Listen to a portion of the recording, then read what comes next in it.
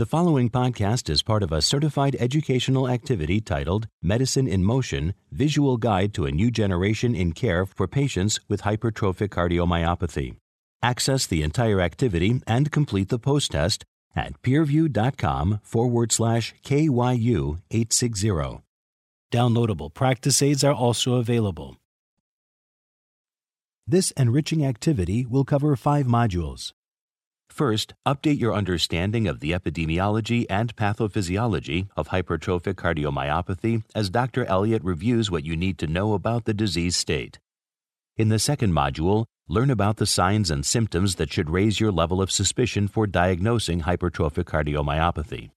The third module shares the best tools and practical guidance to use to confirm a hypertrophic cardiomyopathy diagnosis. In the fourth module, Dr. Elliott will discuss the latest advances for non-invasive treatment of hypertrophic cardiomyopathy with cardiac myosin inhibitors and where they may fit into current treatment.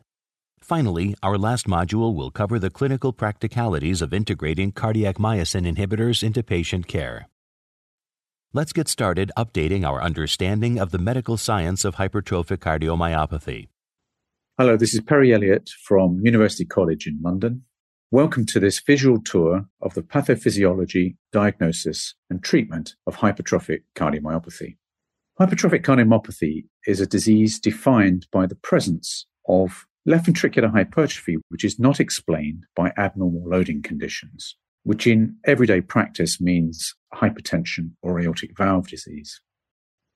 Typically, hypertrophy in this disease is asymmetric, involving the interventricular septum more than other segments of the myocardium.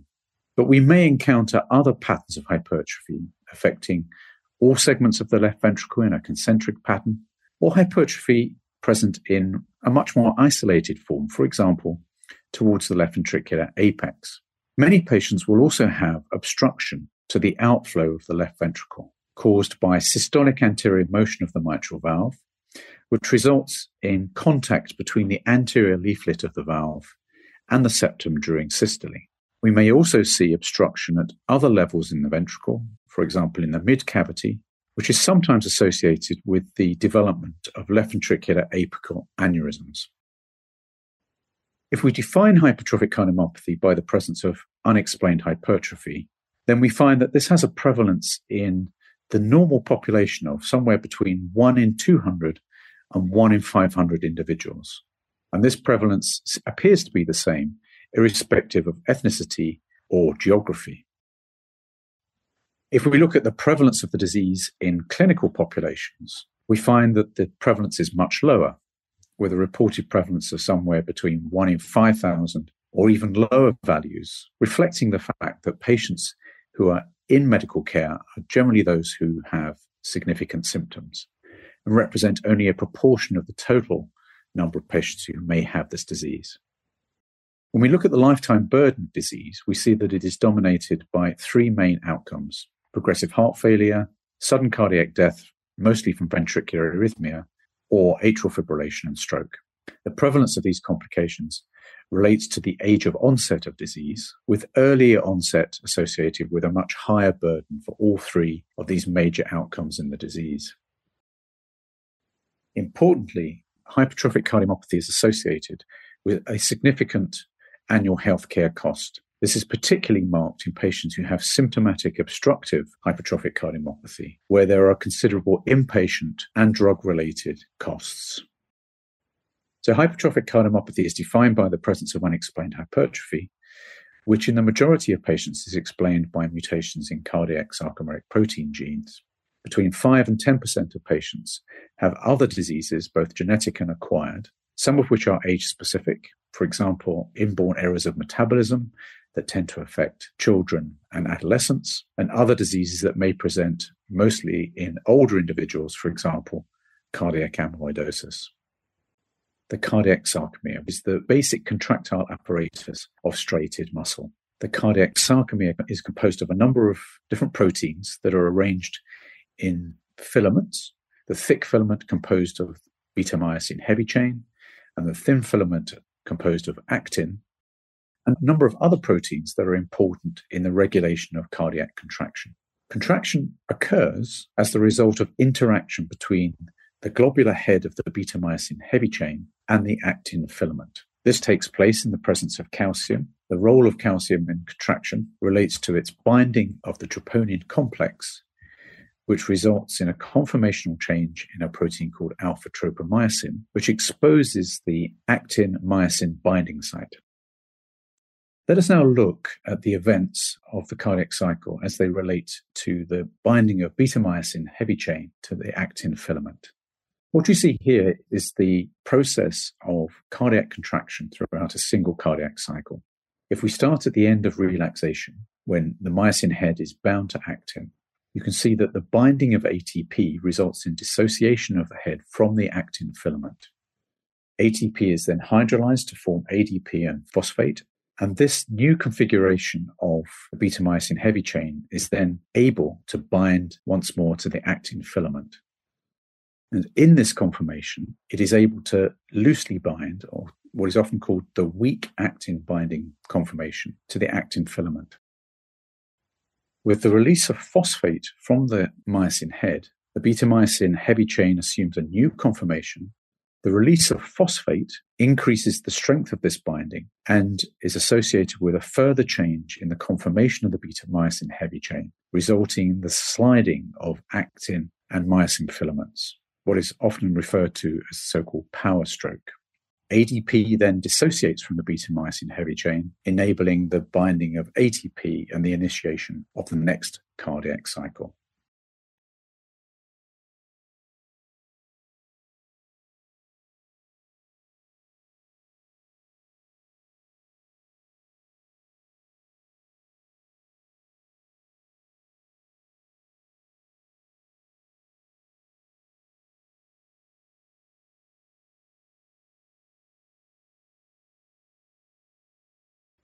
Our understanding of this process of actin-myosin interaction is important in hypertrophic cardiomyopathy because it has been shown that, particularly in the case of mutations affecting beta-myosin heavy chain, that this actin-myosin interaction is enhanced, such that the probability of binding between beta-myosin heavy chain and actin is increased, which results in what is often referred to as an hypercontractile state. This hypercontractile state is associated with the increased energy utilization and inefficient contraction, which in turn stimulates a number of downstream pathways that result in compensatory hypertrophy of the cardiomyocyte. Understanding of this process is now providing us with a new therapeutic target to treat the underlying mechanism of disease. A new class of drugs, the cardiac myosin inhibitors, appear to promote a form of myosin, a configuration of myosin called the suprarelaxed state, in which the myosin heads are folded back onto the thick filament. And in this state, there is low energy utilization. Now that you are up to speed on the newest concepts in the medical science of hypertrophic cardiomyopathy, let's learn about the signs and symptoms that should raise your level of suspicion when assessing patients. Patients with hypertrophic cardiomyopathy may present to their GP or to their specialist in a number of ways. Many patients complain of symptoms, the most common of which is exertional breathlessness or exercise intolerance. But other patients may present with lightheadedness, presyncope or syncope. Many patients will also often complain of palpitation, which may be simply just an awareness of their heartbeat or rapid palpitations, ectopic beats. Some patients will complain of exertional chest pain or tightness, which may be precipitated by meals and is often more prolonged than typical exertional angina.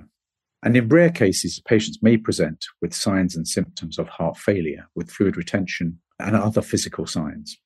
When they present with symptoms, a characteristic feature is that the symptoms may vary from day to day, sometimes related to activity, change in temperature, or dietary changes where eating a heavy meal may precipitate symptoms or exacerbate the severity of symptoms when they occur. Whilst hypertrophic cardiomyopathy can occur in patients of any ethnicity, there are a number of differences in the presentation of disease. It's been shown in Black patients with hypertrophic cardiomyopathy that diagnosis may often occur at a younger age and is less likely to be associated with mutations in cardiac sarcomere genes. Black patients may also have a greater burden of symptomatic heart failure and are often more likely to have disease associated with obesity and hypertension. We also see sex-related differences, and in women, the diagnosis of hypertrophic cardiomyopathy is delayed by 6 years when compared to men. This may relate to biological differences in the disease and how it manifests in men and women. It may relate to the reporting of symptoms, which may vary between men and women, or indeed to both conscious and unconscious bias in the interpretation of those symptoms by healthcare professionals. There is also evidence that women may be less likely to seek care when they experience symptoms. For most specialists, they will encounter a patient with hypertrophic cardiomyopathy in one of 3 scenarios. They may see a patient who is presented with symptoms of exertional breathlessness, dizziness, chest discomfort, palpitations. A patient may have been referred because of the incidental detection of an abnormality on examination, most typically of a heart murmur. Or the patient may have been referred because of a family history of the disease, or because of a family history of complications that are suspected to relate to an underlying inherited disorder, for example, premature sudden death or heart failure in a family member. Hypertrophic cardiomyopathy in the early stages of the diagnostic pathway is often misdiagnosed. Patients with hypertrophic cardiomyopathy may be entirely asymptomatic or present with a number of different symptoms. The most common is shortness of breath or a perceived reduction in the exercise tolerance. Other patients may complain of lightheadedness or dizziness, sometimes related to changes in posture. And many patients will also complain of palpitation, which may take the form of simple cardiac awareness or rapid or extra beats. Some patients will also experience exertional chest pain, which may be precipitated by exercise or heavy meals. Unlike patients with coronary disease, the pain may be prolonged and last for often many minutes or hours, even when the patient rests. Some patients may present with the complications of disease. They may present with progressive heart failure. They may present with a stroke or a transient ischemic attack, which is nearly always associated with atrial fibrillation. And of course, some patients may present for the first time with sudden cardiac death or aborted sudden cardiac death caused by ventricular arrhythmia. When patients present complaining of palpitations or lightheadedness, their symptoms may be dismissed as relating to anxiety. And in the case of syncope, it's essential to try to differentiate the difference between a typical vasovagal event, which may occur with a frequency in patients with hypertrophic cardiomyopathy similar to that of the background population, or a syncopal event which may be attributed to an arrhythmia. In the differential diagnosis of hypertrophic cardiomyopathy, patients may also have signs and symptoms which indicate the possibility of one of the rarer phenocopies or so-called mimics of hypertrophic cardiomyopathy. What often helps us in this regard is the age of presentation.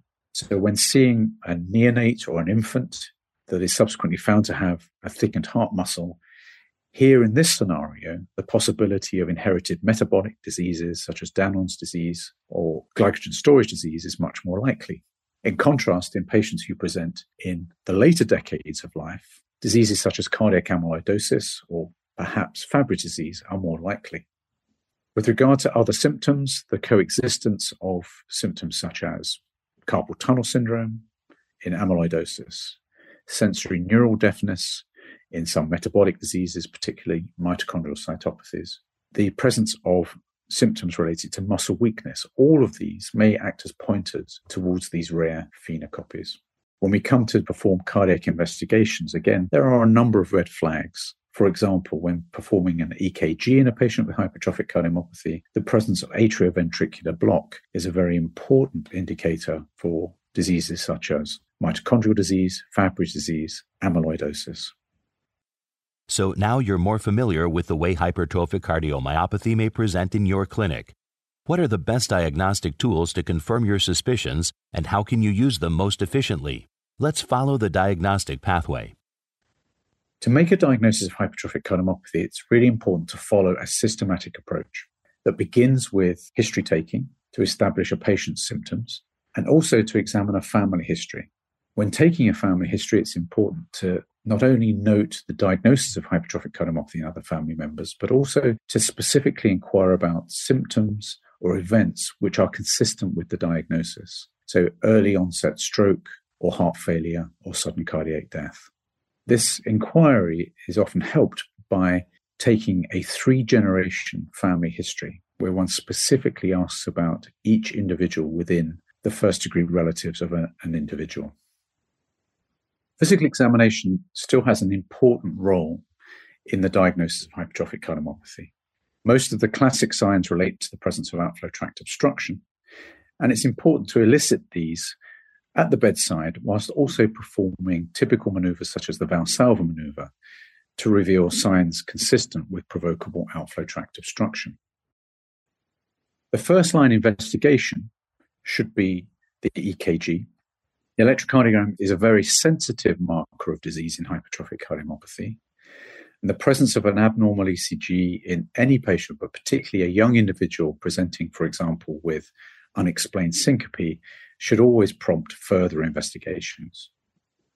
Equally, though, it's important to understand that the findings on the electrocardiogram in patients with hypertrophic cardiomyopathy are non-specific, and that it is possible for a patient to have the disease while still having a normal 12-lead ECG. So it is vital that electrocardiography is always combined with cardiac imaging. In most circumstances, this will be with cardiac ultrasound. And the diagnostic criteria that we use is the detection of a wall thickness measurement in diastole of more than 15 millimeters in an adult, or more than 13 millimeters in individuals where there is a clear family history. In some individuals, it may not be possible to interrogate every myocardial segment. This may be, for example, a problem at the left ventricular apex or the lateral wall of the left ventricle. And in such circumstances, cardiac magnetic resonance imaging provides an excellent tool for the evaluation of not only the presence of hypertrophy, but its distribution and the presence of other features such as myocardial scarring that will support a diagnosis. Another critical part of the evaluation of patients with hypertrophic cardiomyopathy is to detect the presence of outflow tract obstruction. Cardiac ultrasound is probably the best tool for this purpose, where we can, using continuous wave Doppler, detect the presence of an outflow tract gradient. Here it is also important to perform bedside maneuvers such as the Valsalva maneuver to detect outflow tract obstruction in patients without resting obstruction, something that may be seen in 25% of symptomatic patients. In patients that have exertional symptoms and have no gradient with a standard transthoracic echocardiogram, one should consider performing stress echocardiography, ideally using a treadmill or a bicycle ergometer, to detect provocable obstruction.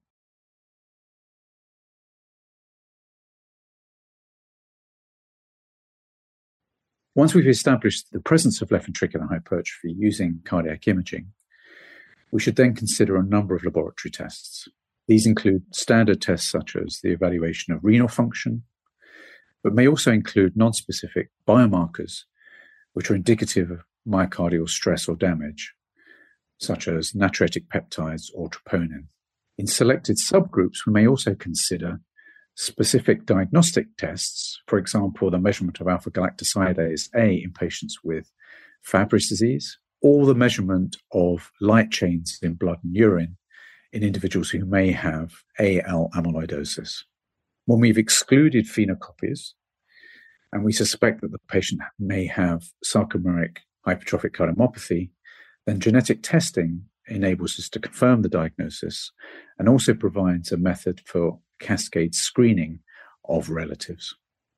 Once you have a confirmed diagnosis, what options are available for you to consider for managing hypertrophic cardiomyopathy? Let's venture into the new treatment algorithm and the latest clinical data. The treatment of hypertrophic cardiomyopathy is focused on the treatment of symptoms and the prevention of complications. With regard to symptoms, we target outflow tract obstruction with negative inotropic agents such as beta blockers or non-dihydropyridine calcium antagonists or disopyramide. In some selected patients, we may use diuretics to reduce ventricular filling pressures. In patients with non-obstructive disease, particularly in those who are developing left ventricular systolic impairment, we may use conventional heart failure medications, including ACE inhibitors, ARBs, diuretics, and again, beta blockers. For the prevention of complications, we have established algorithms for the identification of patients who may be at high risk of ventricular arrhythmia, for whom we can use the implantable cardioverter defibrillator to prevent sudden cardiac death. Another important complication of the disease, stroke, can be prevented by identifying individuals at high risk, which are patients who have atrial fibrillation, either paroxysmal or persistent. We should also be alert to the possibility of AF and stroke risk in patients who have significant left atrial enlargement. When patients have a high risk of stroke, they should be treated with lifelong anticoagulation. For patients with obstruction who are refractory to medical therapy, we have a number of options in which we can reduce the thickness of the interventricular septum using either a percutaneous approach with alcohol septal ablation or a surgical approach by means of a septal myectomy. In a small number of patients with progressive disease, cardiac transplantation may be appropriate. In spite of a range of therapeutic options for patients with hypertrophic cardiomyopathy, there are a number of unmet needs. Current medical therapies do not target the underlying etiology in the majority of cases. Medical therapy is only partially effective in many patients and is often associated with limiting side effects. In patients with left ventricular outflow tract obstruction and drug refractory symptoms, invasive septal reduction therapies may be highly effective, but are associated with significant complications and have limited availability in many healthcare systems. In recent years, we have had the discovery and application of a new class of therapeutic agents, the cardiac myosin inhibitors. The first of these, mavacamten, has been shown in a phase 3 trial to be highly effective in patients with obstructive hypertrophic cardiomyopathy. A second agent, aficamten, has also been evaluated and shown to be effective in phase 2 trials and is currently under evaluation in a phase 3 trial. Mavacamten is a small molecule allosteric inhibitor of myosin ATPase. The mechanism of action reduces the binding of myosin heavy chain to actin. In other words, the drug has a negative inotropic effect. This effect has been exploited in patients with obstructive forms of hypertrophic cardiomyopathy and has been shown to reduce left ventricular outflow tract gradients and to improve both symptoms and performance during cardiopulmonary exercise testing. It's also been shown to reduce markers of myocyte damage or stress, such as troponin and natriuretic peptides. In addition to its negative inotropic effect, mavacamten also has an effect on myocardial relaxation. This is achieved through its promotion of what is called the super-relaxed state of myosin, which is a conformation of myosin in which the beta-myosin heavy chain heads, which normally interact with actin, are folded back on the myosin heavy chain. In this state, ATP utilization is dramatically reduced, resulting in improved myocardial energetics and improved diastolic function. In the Explorer-HCM trial, a placebo-controlled randomized trial of mavacamten, there were substantial improvements in NYHA functional class. After 30 weeks of treatment, approximately half of patients were in NYHA functional class 1, having been symptomatic at the beginning of the trial, and the number of patients in NYHA functional class 3 were reduced by 67%. As expected, there was a small decline in left ventricular ejection fraction, but this change was small, and the overall safety profile of the drug was excellent. Mavacamten has also been trialed in the context of patients who are eligible for septal reduction therapy in the VALOR-HCM trial. In this trial, mavacamten was associated again with improvements in NYHA functional class, with more than 60% of patients improving by at least one class and more than a quarter of patients improving by more than 2 classes. Importantly, by the end of the study, more than 80% of patients who had been considered eligible for septal reduction therapy were no longer symptomatic enough to qualify for current criteria for septal reduction therapy, showing that mavacamten and similar drugs may be able to prevent patients from requiring invasive septal reduction treatment of their outflow tract gradients. Aficamten is another cardiac myosin inhibitor currently undergoing phase 3 trials. This also targets the interaction between the myosin heavy chain and actin filaments, but does so by slowing phosphate release from myosin, which stabilizes the weak actin binding myosin conformation, but with the net result that contractility is reduced, again counteracting the known hypercontractile phenotype of hypertrophic cardiomyopathy. Aficamten has been shown in phase 2 trials to improve symptoms, again with reductions in NYHA class in a dose-responsive manner. It too is associated with a change in left ventricular ejection fraction, but as with mavacamten, this change was very small. Together, the trial data suggest that cardiac myosin inhibitors are a new and effective therapy for patients with obstructive hypertrophic cardiomyopathy. Pharmacotherapies are the principal tools of hypertrophic cardiomyopathy management, and like all tools, it is important to know how to use them appropriately. Let's now move into our final module and learn how to safely and effectively integrate cardiac myosin inhibitors into patient care. How then do we use cardiac myosin inhibitors in everyday practice? When we make the diagnosis of hypertrophic cardiomyopathy, the first and most important step, particularly in symptomatic patients, is to exclude the presence of outflow tract obstruction. In symptomatic patients that have no gradient at rest, or with bedside maneuvers, or with an appropriate stress test, these patients are not candidates for mavacamten or other cardiac myosin inhibitors at this moment in time. Conversely, symptomatic patients with outflow tract gradients of more than 50 millimeters of mercury at rest or with provocation, who are receiving maximal tolerated conventional therapy with beta blockers, verapamil, are potential candidates for mavacamten. Where do cardiac myosin inhibitors fit in the current management algorithm for obstructive hypertrophic cardiomyopathy? At present, we should first of all focus on patients' comorbidities, which may be exacerbating their symptoms. So it is important to advise patients about lifestyle adjustment, weight reduction, the importance of maintaining hydration. It is also important, where possible, to minimize the use of drugs which may exacerbate outflow tract obstruction, such as vasodilators and diuretics. When patients remain symptomatic after these conservative measures, first-line therapy is beta blockade. If this is not tolerated or if beta blockers are contraindicated, then calcium antagonists such as verapamil or diltiazem should be considered. If patients remain symptomatic or have significant side effects, they may then be candidates for septal reduction therapy. Disopyramide may also be appropriate in patients who have been unresponsive to either beta blockers or calcium antagonists.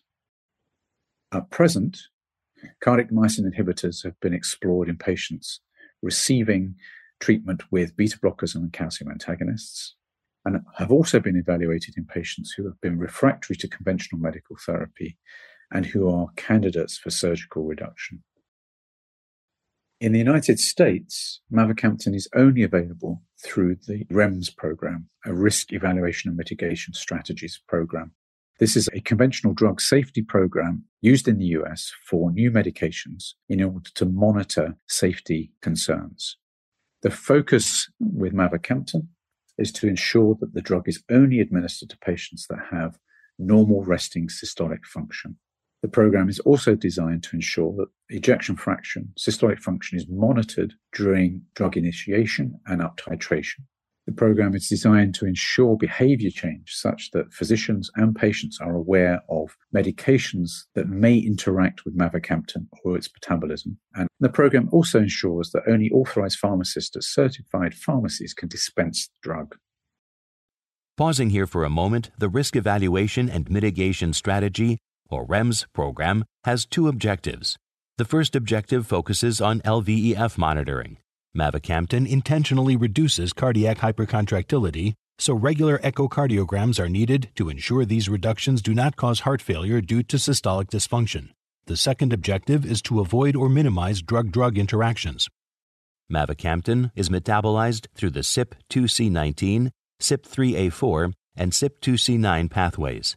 These are also the key pathways used to metabolize many other medications, so care must be taken to ensure that all medications and dietary supplements a patient is taking or is considering taking be thoughtfully prescribed at doses to avoid unintentional subtherapeutic or supratherapeutic dosing. Before prescribing or dispensing mavacamten, healthcare providers, pharmacists, and pharmacies must be certified in the REMS program. Certification is achieved through the successful completion of a knowledge assessment and enrollment form and submitting both online or via fax. Patients must enroll in the REMS program after being counseled by their healthcare provider and getting a baseline echocardiogram to assess eligibility for treatment. Once patients complete the enrollment form, it can be submitted online or via fax.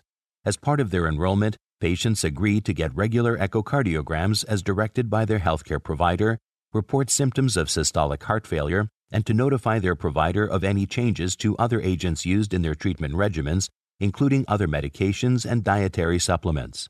Providers may also assist patients with enrollment into an optional patient support program offered by the manufacturer.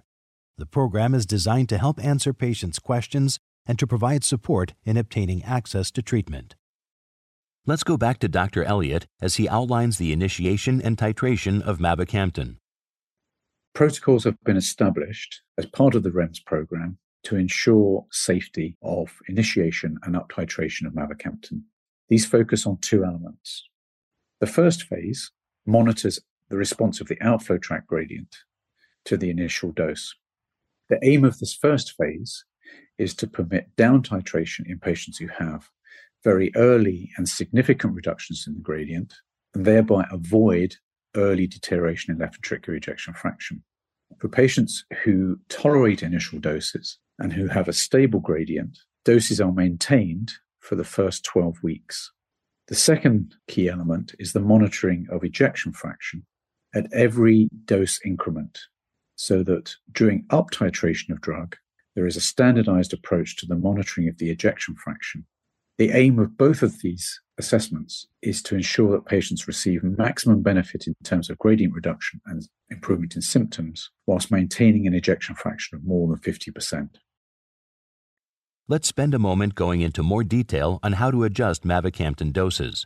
The goal is to initiate and slowly titrate the mavacamten dose to reduce cardiac hypercontractility, but not to reduce it so much that the patient starts to tip into heart failure.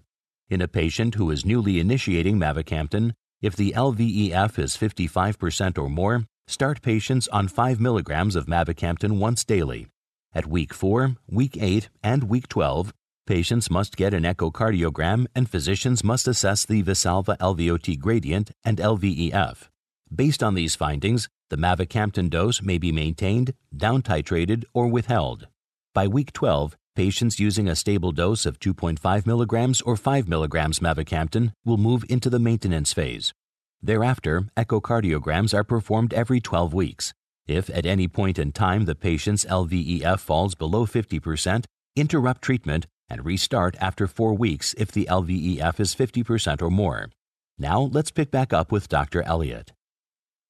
In the second phase, the emphasis on tailoring the dose of the drug to the response of the patient's symptoms and their gradient. But at each increase in the dose, the same protocol for monitoring left ventricular ejection fraction is followed to ensure safety and the avoidance of a reduction in ejection fraction below 50%. To expand on Dr. Elliott's excellent summary, during the maintenance phase of mavacamten, patients must get an echocardiogram at week 12 and every 12 weeks thereafter to assess their response to treatment, including Valsalva LVOT gradient and LVEF. These regular check-ins are crucial opportunities to monitor patients and ensure they are taking an appropriate dose for their current condition, and to reassess their medication lists for potential drug-drug interactions. Based on their LVEF and LVOT gradient, you will either maintain their current dose, up-titrate to the next higher daily dose, or interrupt treatment. More on treatment interruption in a moment. As part of the REMS program, the echocardiogram, assessment, dose adjustment process continues every 12 weeks for the duration of treatment with mavacamten. Treatment interruption is necessary if, at any point, the patient's LVEF falls below 50%. Recheck echocardiogram parameters every 4 weeks. Once the LVEF is at or above 50%, treatment can be reinitiated at the next lower dose. Permanent discontinuation of mavacamten may become necessary if LVEF is below 50% twice while taking 2.5 milligrams daily. We'll now turn back to Dr. Elliott's recommendations for counseling patients about mavacamten. Another important part of the REMS program is to ensure that patients have the appropriate knowledge to participate actively in their care. Patients should be aware of the risks of a reduction in ejection fraction during therapy and how they can identify symptoms which may indicate a reduction in ejection fraction. They should be encouraged and be provided with systems for prompt reporting of new or worsening symptoms. They should be aware of drug-drug interactions, and in particular drugs which may alter the metabolism of mavacamten, in particular proton pump inhibitors. And they should be aware of the necessity of regular echocardiograms in the monitoring of their response to therapy. We've learned a great deal about hypertrophic cardiomyopathy pathophysiology and how cardiac myosin inhibitors are beginning to change its management in the previous modules. Now let's find out what Dr. Elliott wants you to remember about recent advances in the diagnosis and treatment of this disease. So the key takeaways from the series of presentations on hypertrophic cardiomyopathy are that hypertrophic cardiomyopathy is the most common inherited cardiac disease and has a highly variable disease course and is associated with significant lifelong morbidity and risk of life-threatening complications. Patients present with symptoms that may overlap with many other common diseases, but a diagnosis is facilitated by a systematic approach that includes history taking and evaluation of a family and simple tests such as the electrocardiogram and cardiac imaging. In selected patients, furthermore specialized tests, including genetic testing, may help to confirm the diagnosis and also assist in the evaluation of families. Cardiac myosin inhibitors have been shown to have significant beneficial effects for patients with obstructive hypertrophic cardiomyopathy. And the first-in-class mavacamten is currently approved for the treatment of obstructive hypertrophic cardiomyopathy in adults. So this ends our discussion for today. I hope you found this visual exploration of hypertrophic cardiomyopathy informative and useful for your practice. And I encourage you to participate in the other activities that are focused on this topic. Thank you very much for participating. Thank you for listening. Download materials and complete the post-test for instant credit at peerview.com/KYU860. This activity is supported through an educational grant from Bristol Myers Squibb.